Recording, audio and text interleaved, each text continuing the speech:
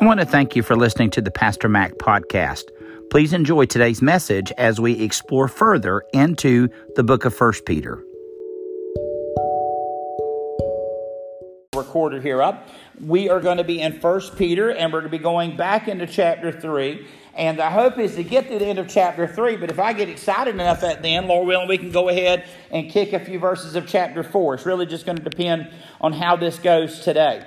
So we're going to go in chapter 3, and just before we really get into the scripture, I do want to say I was doing some reading on 1 Peter this past week, and there's two main elements in 1 Peter, and we need to stress one over the other. One of the ideas that's in 1 Peter and the thoughts in 1 Peter is the glory of God and how great God is and the majesty and the holiness of God. And then the other element of 1 Peter is the fact that he wants us to be holy, he wants us to be faithful, and there is a very heavy focus on suffering in the book of 1 Peter, being the people that he's writing to and what they're going through. But while we focus on the suffering a lot in the scripture because it's there in the words of Peter, and while we focus on being holy, if we forget how great of a God that we serve, and if we forget who God is and His holiness and His righteousness, then everything else in the book doesn't really make any sense. Because there's nothing in this life that we will live for that would amount to God. So I was sitting there this week and I was thinking of the best analogy that I could come up with and thinking about how great God is, okay? And then taking how great God is and comparing that to our circumstances. Because if you remember, I think it may have been last week, it might have been the week before, they sometimes run together. But last week, we talked about the fact that there are some horrible things that we can go through in this life. I believe it was last week. And we said that even the most horrible thing in this world we could imagine, going through that, heaven, God eternally with us, God eternally for us, God eternally changing us, even the worst thing in this world we could imagine happening to us or someone that we love, it is so much greater there. It will never, ever even be equal. And so I was thinking, how would be a way to explain that? And this is, no analogy is perfect. No comparison is perfect. But I got to thinking about war, because when we pray, we really are praying. But prayer is our radio to God. We're in a war situation. We're in a world where everything is against the church, and we're only here for a temporary time. So when we pray, it's us radioing to God, our commander, about the resources that we need to fulfill the mission that we have in this world. And I thought about what it would be like to go to war with a feather. Okay, think about this for just a moment. To go with the feather to fight a war. And then I thought about, us having a feather and then thinking about all the nuclear weapons that are in this world today. And of course, if you don't know, which I think most of us do know, there are enough nuclear weapons in this world right now to destroy every living creature on this earth multiple times over. And so I'm thinking of the difference between fighting with a feather, and then I think about fighting with every nuclear weapon there is, and then I think of the horrible things that we go through and the greatness of God, and I think of the comparison between the feather and all the nuclear weapons, and then I times that times infinity, which I can't even comprehend that. That's how much greater God is than your circumstances. That's how much greater God is than your worst day that could ever be imagined. So when we hear this promise that, and like in Romans 8, that when we stand before God and when we look back on this world, and the Bible tells us this world will dim in comparison, it's not like, God, thank you that this is a little bit better than what I went through there. There is not going to be any way that we can humanly understand the difference between the two, because when we get to heaven, what we went through here is not going to matter anymore. When we get to heaven and we see the glory of God and the greatness of God and the majesty of God, what we went through in this life is not going to matter. How great is the gap between this world and the one that is to come. And the gospel many times that we preach is a gospel where we don't want people to go to hell. We want them to go to heaven, which is a good message. But what we really want people to do is to stop loving self and start loving God. And when you love God, the benefit of loving God is that you get to go to this place called heaven in eternity. You see, the goal of the Christian walk and the goal of the Christ-centered life is not that I do what I do so that I don't experience eternal judgment and eternal damnation, but as I do what I do because I love Jesus and I want to be with Jesus and I want to live eternally with Jesus. And guess what? God is so great and Christ is so great that they have prepared a place for me that I can live there eternally. When I was growing up, Christmas Eve, we always went to my grandparents' house. I loved my grandparents' house. But you know what I love more than my grandparents' house? My grandparents. I didn't go to see the house. I went where my family was, and I wanted to spend time with my family. And so my prayer, I guess, and thinking about this today, and as we come to the scripture, I just don't want us to miss out on the fact that everything that we do, everything that we live for, everything that we should focus on isn't about escaping hell, but instead it's about serving this God that loved us enough to send His Son to die for us. And the Bible even tells us, rarely will a man send somebody for somebody that is righteous, let alone other people. But this God who didn't have to do it, sent His Son to die for us. And we're going to see this morning in the scripture, all of the sin of this world, all of the hatred in this world, all of the unforgiveness in this world, all of the evil in this world was put on His shoulders at the cross so that we could live with Him forever. And guess what? He built us a beautiful house. And guess what? You're going to get a new body. And guess what? You're not going to have to worry about dying anymore, or losing anybody you love anymore. Guess what? There is no more cancer. Guess what? There is no more heartache. But more than any of that, that's not why we're there. We're there because we get to see Jesus and spend time with Jesus. And God, in all of eternity, is going to reveal Himself to us. And God is so great that there will never be a day that we know everything there is to know about God. Amen. Now that I feel like I've already preached this sermon, let's go to 1 Peter. So 1 Peter, we just finished last week talking about how God's eyes, verse 12, are on the righteous, and His ears are open to their prayers. And we talked last week about the face of the Lord is against those who do evil. And so what we were kind of wrapping up with last week was really encompassed in verse 13, where it says, now who is there to harm you if you are zealous for doing good? And we follow that through the fact that we are not to be troubled in verse 15, but we're to honor Christ as the Lord, as holy. We need to always be prepared to make a defense to anyone who asks us for the reason of the hope that is in you. And again, that makes it easier when you're not focused on heaven, but instead are focused on being with God and loving God. Then you can tell them about your love for God and all the side benefits that come with your love and admiration and heart to seek after God. And it says, verse 16, having a good conscience, so that when you are slandered, those who revile your good behavior in Christ may be put to shame. For it is better, verse 17, to suffer for doing good, if that should be God's will, than for doing evil. And now we come into verse 18. Now I want to say real quick, these are some short verses, but there's a lot of stuff in these next few verses. When I was looking at this even earlier in the week, I just kind of said out loud, these are a lot of spinning plates. Now, if you don't know what that is, I think most of you do, but I'll explain it for some of you that don't. On the old variety shows, they would always have somebody who was a plate spinner. And what they would have in there, they would have multiple sticks or posts or dolos or whatever you want to call them there. And they would spin a plate. And everybody's, oh, wow, they spin a plate. And then they would start spinning another plate. So they were spinning 2 plates. And the goal was to spin as many plates as possible. But the truth is, if you spin too many plates, what begins to happen? They begin to crash, and they begin to fall, and they begin to break. There are a lot of plates in the scripture this morning. And my prayer is honestly that I don't break any of the plates as we go through them.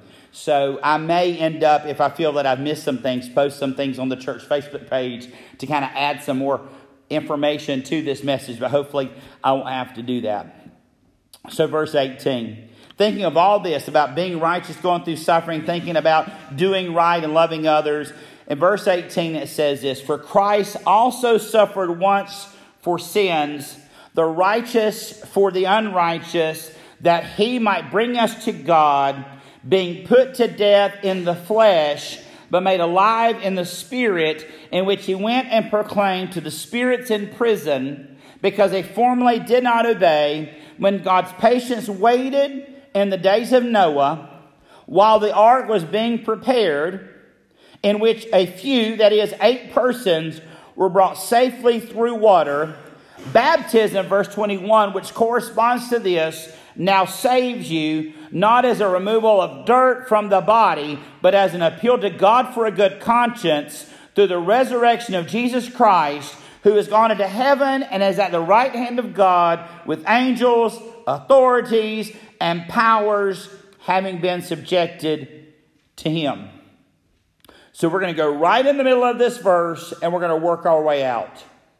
So we're going to begin looking at verse 20. Because they formerly did not obey, when God's patience waited in the days of Noah. So let's kind of have a little bit of Bible trivia this morning. Noah, Old Testament, New Testament. Old Testament. Thank you for looking at me. Okay, what book of the Old Testament? I'll give you a hint. It's in the beginning. Genesis. Thank you. Okay. What were the people like during the time of Noah? Extremely sinful. Now, one sin can't condemn you to hell, okay? But we do see in Scripture this idea of sin and extreme sinfulness, okay? And so at this particular time, in the days of Noah, there was extreme wickedness. There was a lot of wickedness, vileness, anti-God sentiment, sexual sin, all these other things. And so what God does in the book of Noah is he says, I'm going to destroy everybody in the world except for Noah and his family. Now, why is that important? First off, that picture is not the beautiful picture of the ark and the giraffes and the elephants and everything else that we put in babies' nurseries. Okay? The truth of the scripture when it comes to Noah was that God looked at the entire world and the thousands upon thousands and the millions upon millions of people that were in it at the time.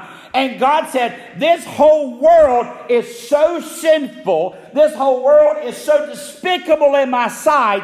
I'm going to destroy it all and start over. Okay, do you get that? That's how much God hates sin. That he is willing in that moment to destroy all but Noah. Now, on top of that, during this particular time, you not only have Noah and the other people, but you also have some other demonic things that are happening during this particular time. Let's go here to 1 Peter verses 19 and 20. So he says here, in which he went and proclaimed to the spirits in prison. So we're thinking of the cross. We're thinking of Jesus going to the cross. And it says there in verse 19 that he went and he proclaimed to the spirits in prison. Well, what is he talking about when he talks about the spirits in prison? Well, apparently during this time, in the time of Noah, there were not only the people that were there, but there were evil spirits, evil fallen angels that were there during that particular time that helped basically cultivate this attitude or this sense of debauchery in this particular society. So what you saw there was just this mass wickedness that was going on. And whenever this happened, God ended up judging the people that were there But the ones that were in sin, he destroyed. But those that were actually there, the spirits that were present in that time, were put in some sort of an abyss or some sort of holding place until it was time for hell for them to be dropped in to that place. A scripture that we could read in Luke 8 is this, where Jesus is dealing with the man that was tormented by the different demons. And he said, "What is your name?" in verse 30 of Luke 8. And they say, "Legion," for many demons had entered him. And they begged him not to command them to depart into the abyss, or to that place to where these evil spirits were held. Now, I don't know that we could find a geographic location for that. God has prepared this particular place for them so that in that day they will be judged along with Satan for their evil ways. But apparently, looking back to Noah, these people existed, or these creatures, or whatever you want to call them, existed.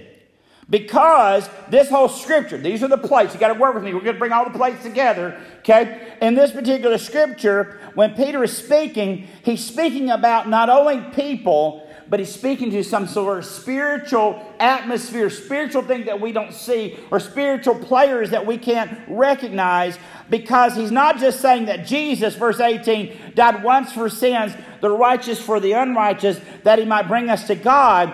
But in verse 19 it says, he also went and proclaimed to the spirits in prison. Now, I don't know of any other way to explain this than to call it a victory lap. It's really what it is. Now, we have the scripture and we see the beginning, the middle, and the ending. But the demons don't know. When they saw Jesus on the cross, they really thought it was finished. When they saw Jesus going to the tomb, they really thought it was finished. They didn't know he was coming back. All right? And so what Jesus does, there's a victory lap that happens in some spiritual realm that we cannot see. And as he proclaims to them, those that are in prison, he comes from the grave and basically says, "Told you, I've got victory over death. I've got victory over death. I am actually who I say I am. I have the power. I'm not able to be held down." And so we see in this scripture that Jesus died for us, that he traded the righteous for the unrighteous, that we are to put to death those things in the flesh, and we are to be alive to the Spirit. And in verse 19 he says, he went and he proclaimed to the spirits in prison. Now all of that, those plates I was just spinning, was just for that one verse. But guys, a hard verse just to have there in the middle of a scripture, because you're thinking, which ones is he talking about? There's another one of those lines coming in the next section that we're going to look at next week. I don't think I'll have to spend as many plates for that one, okay? But for this one, looking at these and looking at some reference points, he was speaking to the spirits in prison, those spirits that were in the abyss that were not yet actually thrown into the fires of hell, as we see in Revelation. They are the ones who basically are in bondage because of their wickedness and the conflict that they were impacting or thrusting on humanity. So now we leave that and we come to verse 20. Because they formerly did not obey. Again, who are we talking about? We're still talking about those spirits. Okay? Those spirits did not obey. And it says when God's patience waited in the days of Noah while the ark was being prepared. So it is estimated that it took about 120 some odd years for Noah to build this ark. And the entire time that he was building the ark, he in essence was telling people about God's judgment on them and the sin that was rampant in that society, along with the fact these demons were present stirring all of this up. No one, except for the 8 people that went into the ark of Noah, were actually saved. None of the rest of them were saved because of the evilness of those. So again, going to the spirits that he proclaimed to in prison, verse 20, they formerly did not obey him, and God's patience ran out with the wickedness that was in the world. And so because of this wickedness, which man was accountable for, and also the spirits in that other realm that were impacting society and probably walking among these people, God said, I've had enough. And so he destroyed the people. And then he took those demons that were present and put them in this area of the abyss to one day be for their final judgment.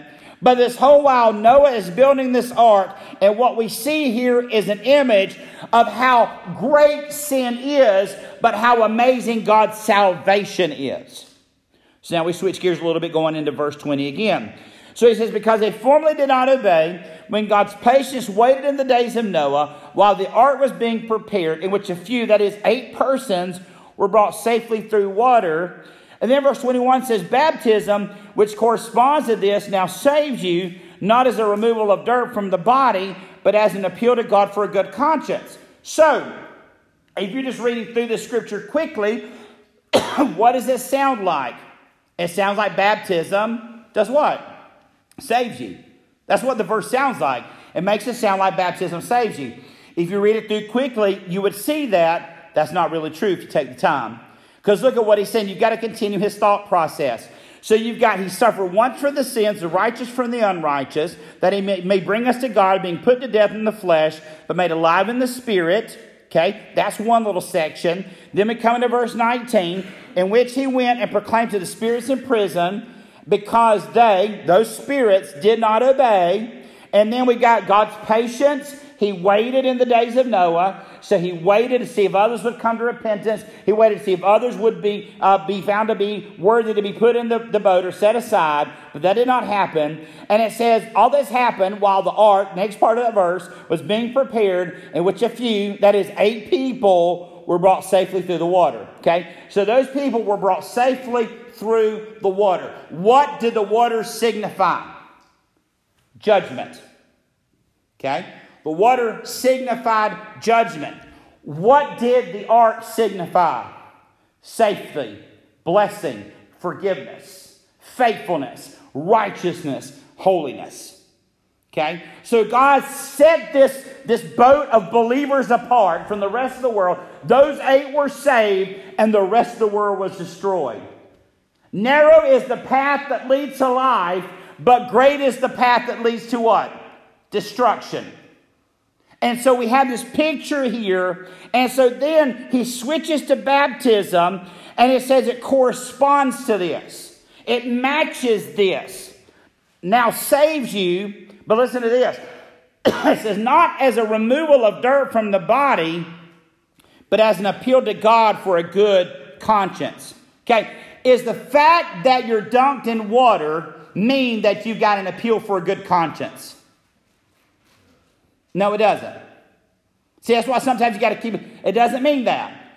Basically, what's happening is there is salvation that has already occurred going back to Noah in the boat. And the water is the judgment that washes over everything except the boat, okay? And the ones that are in the boat are saved. In baptism, you get in the water, and guess what? The water covers you over. You're completely immersed. And yes, it can remove dirt from the body. But guess what? The reason you were going under the water is not because anyone forced you to go under the water. The reason that you've gone under water is because you've made a decision to follow Christ, which corresponds to your faithfulness and good conscience. And as you are going in the water, you are representing God's judgment over everything except what's in you, which is the Spirit of God. Do you see it? Do you see how it's fleshed out there in the scripture? Because when I first read it, I thought, that's not true. When I read it quickly, like that can't be the case that baptism saves you, because if that were the case, we'd have people forced under the water all the time. Not in that one, because I'd kill myself in this baptistry back here.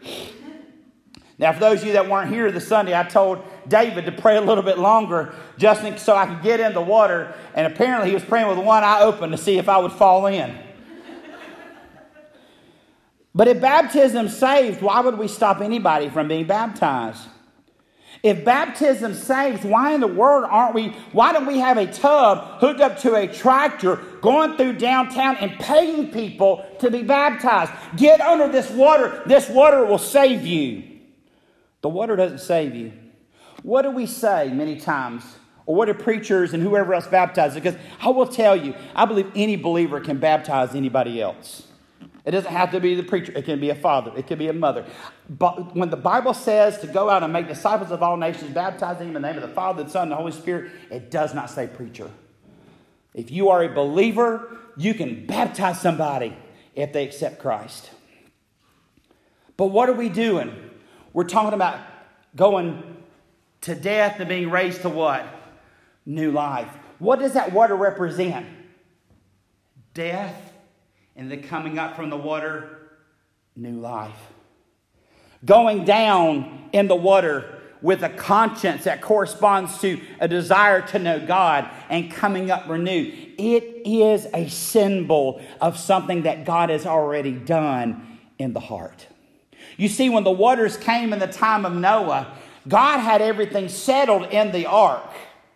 God had everything settled in the ark. Noah and his family were settled in the ark. And when the floods came, the flood was evidence of what was happening in the ark.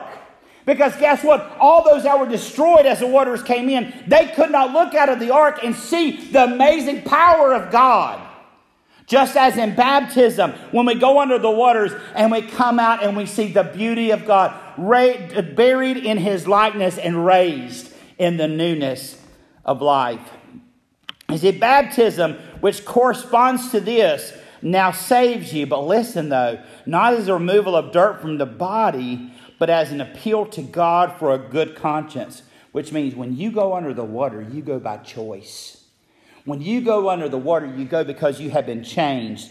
And it's an appeal to a good conscience saying, God, I love you. God, I trust you. God, you have told us to follow in your steps in the taking of the Lord's Supper and in baptism. So because I love you and a good conscience, I want to be like you. I'm going to be under this water and I'm going to come out of this water. Because guess what? This water doesn't do anything. But what you've done in me causes me to want to be faithful to you. And in a good conscience, I'm going to go underneath this water and I'm going to come out, and through this I'm going to proclaim, verse 21, the resurrection of Jesus Christ. The one who has gone, verse 22, into heaven and is at the right hand of God. The one that is with angels and with authorities and with powers, having been subjected to them. And I love this part of chapter 4. Since therefore Christ suffered in the flesh, arm yourselves, Peter says, with the same way of thinking. For whoever suffered in the flesh has ceased from sin, as to live for the rest of the time in the flesh no longer for human passions,